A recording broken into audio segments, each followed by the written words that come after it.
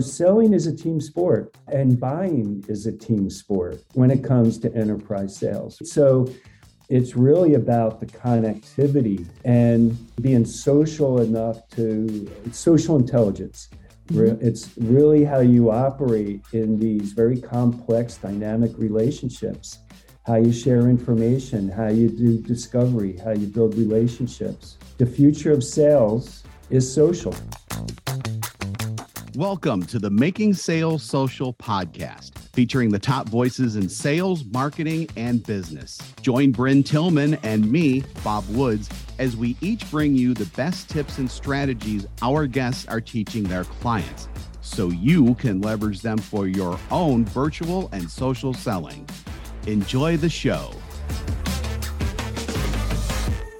Hello and welcome to Making Sales Social. I'm Bryn Tillman, and I am so excited about this guest because he is someone that I've worked with for years now in quite a few different companies. Although he's brought me on to be a vendor of some companies, I learn from him every single time we chat.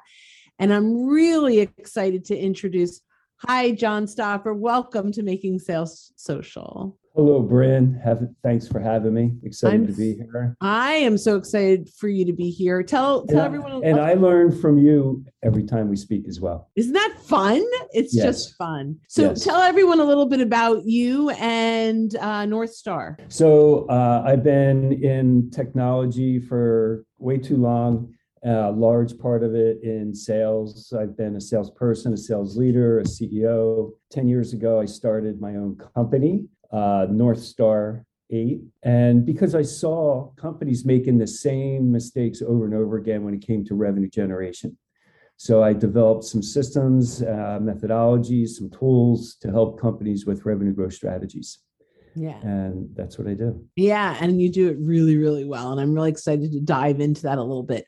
But before I go into some of our enterprise sales questions, we ask everyone on the show, what does making sales social mean to you? I have a front row seat. So I have a client and asked me to help them with actual deals for sales execution. So I'm on 4 to 5 sales calls a day, from the initial discovery call to negotiating final contracts. And selling is a team sport and buying is a team sport when it comes to enterprise sales, right? So it's really about the connectivity and being social enough it's social intelligence. Mm-hmm. It's really how you operate in these very complex, dynamic relationships, how you share information, how you do discovery, how you build relationships. The future of sales is social. So yeah. I think that's what I think of, Bryn. That's great. I love that.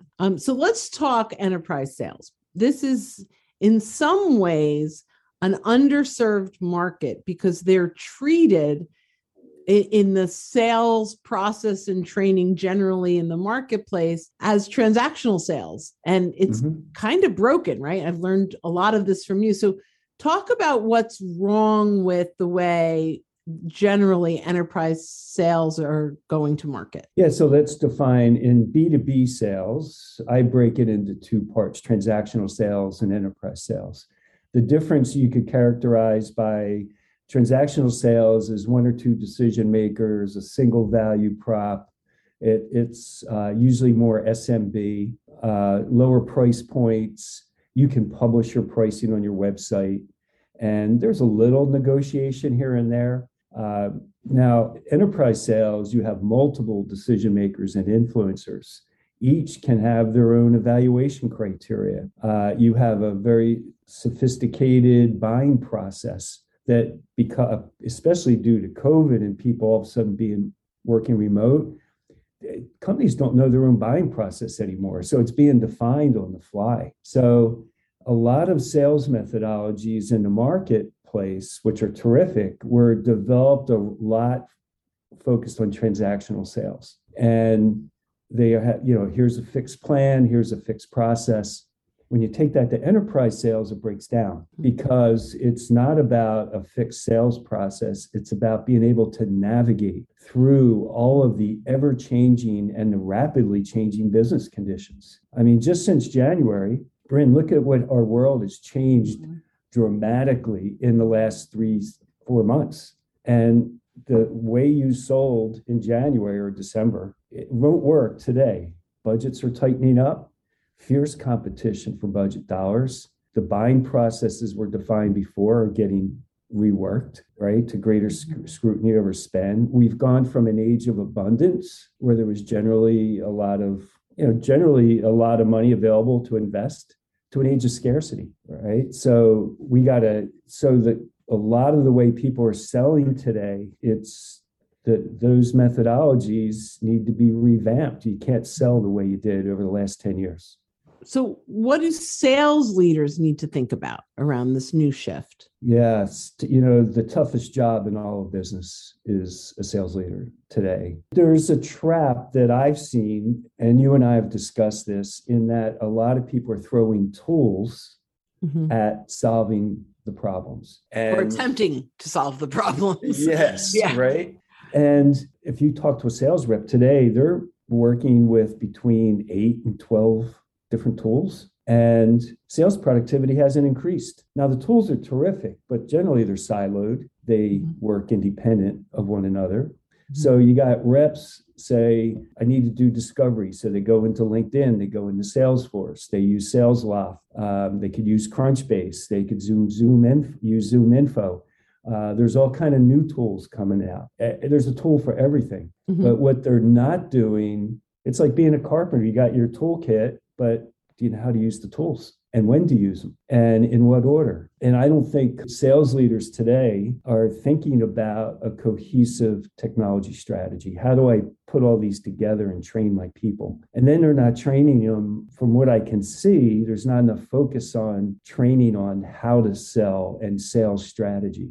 It's all tool-based. Yeah, interesting. One of the things that we talk a lot about just generally is how sales productivity tools are getting in the way of sales productivity. And so I think that's exactly kind of what you're saying here is there's this tool stack that takes up so much time that salespeople aren't able to really sell because they're reporting and filling things out. And even CRMs can get in the way of productivity if they're not done well. So hearing that you're seeing that too is, yes. telling. And here's what I'm seeing. A lot of these tools are 10, 20 years old. And even some of the newer ones are based on, old. Now there's a new generation of tools I'm very excited about, right? Which are AI-based tools. And it's called foundational AI. And here's the simple explanation of it. Tools today are data consumption devices. You got to feed them information or they give you static data points. Foundational AI tools will anticipate a salesperson's and a sales leader's needs. And they'll be able to go out and say, based on what you're doing, what your product does, here's opportunities that we see in the market, because they're parsing LinkedIn, they're parsing Google, they're parsing news. So they're finding triggers. Well, exactly. Okay. So they're finding triggers out there and serving them to the sales reps and leaders, saying, based on what we know your prospects want, this one might be hot. True productivity. Or one of your prospects just got a new CEO. Wow. Right? That's going to change. Things are going to come in and say, hey, we're changing how we do business here, most likely. Or a new head of sales or a new head of a CFO, whatever. Wow. How does that impact my deal strategy? Yeah. And that's a great way to look at this. One of the reasons I love Sales Navigator is you save accounts and leads and they feed you triggers that you can act upon. But what I love about this is, I work with salespeople all the time. And when I start working with them, some of them are still cold calling, just lists of people. And this is so much smarter. This is just a smarter way to work. It's not throw a whole bunch of stuff on a wall and hope some of it sticks, right? You're actually having conversations with people that are having conversations about the challenge that you solve. So Yeah. And to go back to your question of a sales leader, you know, evaluating a salesperson's productivity and performance, not on quantitative aspects like how many calls did you do this week, but, you know, what's the quality of your engagement? So right? changing those KPIs matter. They do, yes. And a lot of sales leaders I see are they're doing that sort of, but there's still a lot of, hey, you didn't make your number. And they go back and say, hey, you only made 3 sales calls. I just spoke with a woman who is all upset. She's at the bottom rung of this that they post on Salesforce. Sales leaders. Leaderboard. Yeah. And she's at the bottom and she's all flipped out. But she has 3 deals she'll be triple the highest person at the end of the year. So they're measuring the wrong things. Yes. And as a salesperson, she's upset. I'm a high performer. I'm at the bottom, but she'll kill it. It's just she has big deals she's doing less activity from a volume standpoint and more focused activity. And so they're measuring the wrong things. I see that often. Yeah. Well, you know, the bottom line is if the company is smart, they're going to learn, you know, who's doing the right activity, not just doing a lot of activity. That would make it. Yeah, I think they know. I don't think they're taking that board seriously, and they know. But the fact that it's there and she sees it's demotivating, though, for someone. Yes, she's as a high performing sales person, you're metric driven. Interesting. So one of the things that I hear from you often is that predicting pipeline deal, sales reps will embellish. This will close in 3 months because they want their pipeline to look good because they're looking at the wrong KPIs. The sales reps are reporting on those KPIs, but that doesn't change the fact that they're not real deals and they're not going to close. And so, your revenue prediction, right? Forecast. That's the word I was searching for, and I couldn't pull it out. There is off almost every quarter. So talk a little bit about that and what can sales leaders start. Looking to up your LinkedIn game? The Social Sales Link team has you covered with our LinkedIn Sales Accelerator, a guided social selling program that includes training, coaching, and so much more. Visit socialsaleslink.com/in for more details.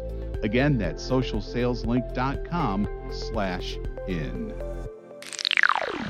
To do or think about to fix that? Yeah, it's, I'll tell you there's 4 things you could do. But the first thing that I look at on the forecast is what's the value prop? And in my Compass selling methodology, I have what's called the value chain. And there's 5 different ones. And it's funny, I just went through this exercise with a client. If you're selling efficiency, my offering is going to help you do your job faster, better, cheaper, is the least valuable value prop there is. And the deals, they have all these deals that keep slipping, they forecast it to close, it doesn't close. And when I drill into it, they're all efficiency value props because the senior executive, the buyer, the CEO or the CFO says, well, my hair's on fire over here. And while this investment in this product will help this person do the job better, it's not critical. It's not mitigating risk to my business. So a sales leader needs to train and coach their people to go up the value chain. Don't sell efficiency. So, hey, my investing in my solution is going to help mitigate risk to your business or get you in a position to strategically grow your position or your business. So I evaluate the forecast accuracy based on the type of value. And I always defer deals. If it's an efficiency play, you won't close it this month or very low chance. Interesting. And one of my favorite things is if I get a deal deferred and I'm an efficiency play, my first thought is somebody stole my money. Mm-hmm. Somebody who came in with a higher type of value prop. The CEO or the CFO looks around and goes, I'll take that money that was earmarked for that project and put it in this more critical one. That's what they do. So what kind of discovery do you do to be able to identify that higher value proposition? The first thing is I coach people not to be single-threaded. So you get a lead at a company, you get your champion, your sponsor, and all your work is right with that person. And they're usually going to be your user So they think about efficiency. And the way you get around that is you go broad, you force yourself to meet with more people in the business. So you can meet with C-level or other executives and say, hey, tell me what's going on in your business today. What risk do you perceive?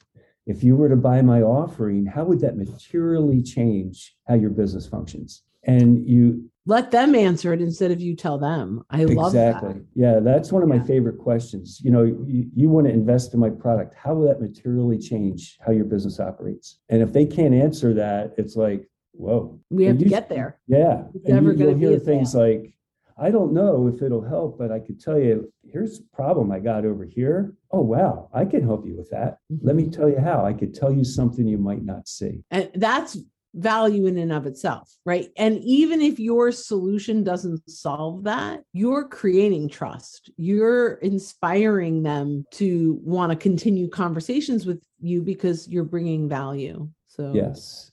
And you're showing that you have an interest in their success because you're looking beyond your own features and functions. You're doing discovery around, what are the real problems you have today? How are you solving those? What other investments are you making? Can I integrate with that? How often do you bring in case studies and testimonials into those conversations? Because, sometimes when you just tell them that you can do it, they're not always 100. They're like, oh, well, you could tell me all day long. When I bring in a case study or a case story, often that connects them better to, oh, not only is she telling me that she could do this, she's done it. Do you find that to be an important part of the sales process? It's absolutely critical. Great salespeople, high performers are great storytellers. Mm-hmm. And I don't mean, I'm not telling you stories. It's like, it's not a once upon a time story. Yes. It's, how I get my new customers and how I get meetings is, hey, I met with so-and-so who's, say I'm calling a CEO of a company or whatever position. I just met with so-and-so. They're they're in your industry. And I'd like to share some of the, we're helping them out. I'd like to share what I'm doing for them. And maybe there's some insights I could provide for you.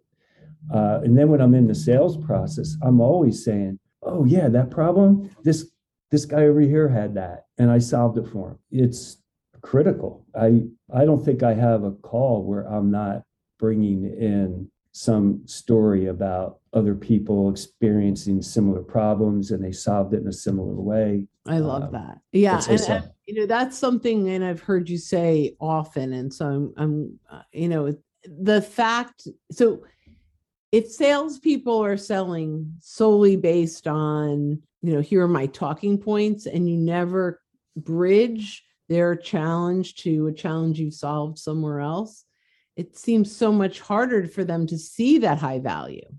Yeah, Bryn, people are trying to just figure things out. And if they see that someone else had already been down the path, it shortens your sales cycle dramatically. It takes away the stress of indecision. People are afraid to make investments today. It could hurt their business if they do it incorrectly. So they're searching for precedent and safety in numbers. Yeah. Now, one of the things that you do for your clients is you go in and you'll analyze their deals, and you talk a little bit of how do you zoom in and zoom out when really looking deeply in a deal. Can you share a little bit about what that looks like as we wrap up this podcast? I think that's a really powerful thing for sales leaders to think about. Well, by zoom in, I mean, you need to be able to look at tactics and what kind of tactics are you using as you sell. And you drill in to the specifics of a deal, and then zoom out is more of your strategy. So to me, tactics are how you sell, and strategy is the who, what, when, where, and why. Who should we be selling to? Have we bridged to those people? What content do I associate with each different type of persona? When do I position it? I always try to plan 5 steps ahead. And they're not sequential, they're parallel. So I'm going to, right? So most people are sequential. They go, oh, I'm going to do this, and then I'll do this, and then I'll do this once after each thing is complete, where I'm like, Man, I'm going to run 5 parallel activities. So I'm going to give you a demo. I'm going to give you a pricing proposal. I'm going to bridge to your CEO. I want to do additional discovery with your CFO. And I plan these 5 parallel, in some cases it could be 10, and I'm executing them all at once. And that's how you gain speed on your deal, because you're not single threading and doing one after the other. Interesting. So I'm going to ask one last question because it reminded me of something a strategy that you employ and teach, because you had said, okay, I'm going to connect with the CFO. Now, if I'm not a finance person, I'm a salesperson, I know my product, I know the solution. What's a good way for my company and I to connect with that CFO or the CTO? Or the technical buyer? Bryn, I work with all different kind of companies, all different types of products, and all different types of personas. And it's really about being curious. It's asking, hey, what's your day look like? What are some of the obstacles you have? I don't have to be a finance person. It's more, what type of tools are you using today? Boy, if that's a problem, how's it impacting the overall business? And what would your ideal state look like? If we could solve that problem, how would that materially change what you do and what goes on in your company? So what I'm hearing is you're using the same methodology, but each of them each of the buyers or the influencers, you're solving a different need based on how your solution impacts them in their role. Yes, I break it into 4 types of personas. A C-level cares about strategic growth. They care about innovation. They care about risk to their business. A user cares about make my life faster, better, cheaper, right? A manager with the budget cares about ROI and total cost of ownership. And then operators, they are procurement, legal, IT. They care about protecting the business. So when you categorize a persona and you ask different questions mapped to that type of person. That's brilliant. And that is a great place for us to begin to wrap this up. I love that. So tell everyone how they could get a hold of you. Go to our website, northstar8.com, northstar8.com. You could send me an email at jstopper@northstar8.com. And I'm happy to help anybody. He's also on LinkedIn. I'm on LinkedIn, and Bryn's been very instrumental in me being better at that. And I'm always willing, no obligation, I'm always willing to help somebody, a sales leader or sales rep, with a strategic deal, and you want to do a little workout, happy to help. What a very generous offer. Make sure you guys, if you have something that's being held up, that feels stalled, that John's great at kind of figuring out why that is and what to do. So thank you so much for being here. I am beyond grateful that you shared your insights with me and with the audience. And I'm also beyond grateful to have you as part of my inner circle of beautiful sales brains. So yes, you're a great, Bryn, you're one of my, you're a coach, a mentor, and someone I enjoy working with. So thank you. Well, thank you very much. All right, guys, make sure you connect with John. Go to northstar8.com. If you're a sales leader with large teams or even individual salespeople, he has solutions for everyone. So until next time, when you're out and about, make sure you are making your sales social. Thanks for listening, and join us again for more special guest instructors bringing you marketing, sales training, and social selling strategies that will set you apart. Don't forget to subscribe to get the latest episodes from the Making Sales Social podcast. Leave a review down below. Tell us what you think, what you learned, and what you want to hear from us next. You can also listen to us on Apple Podcasts, Spotify, Stitcher, and Google Play. Visit our website, socialsaleslink.com, for more information.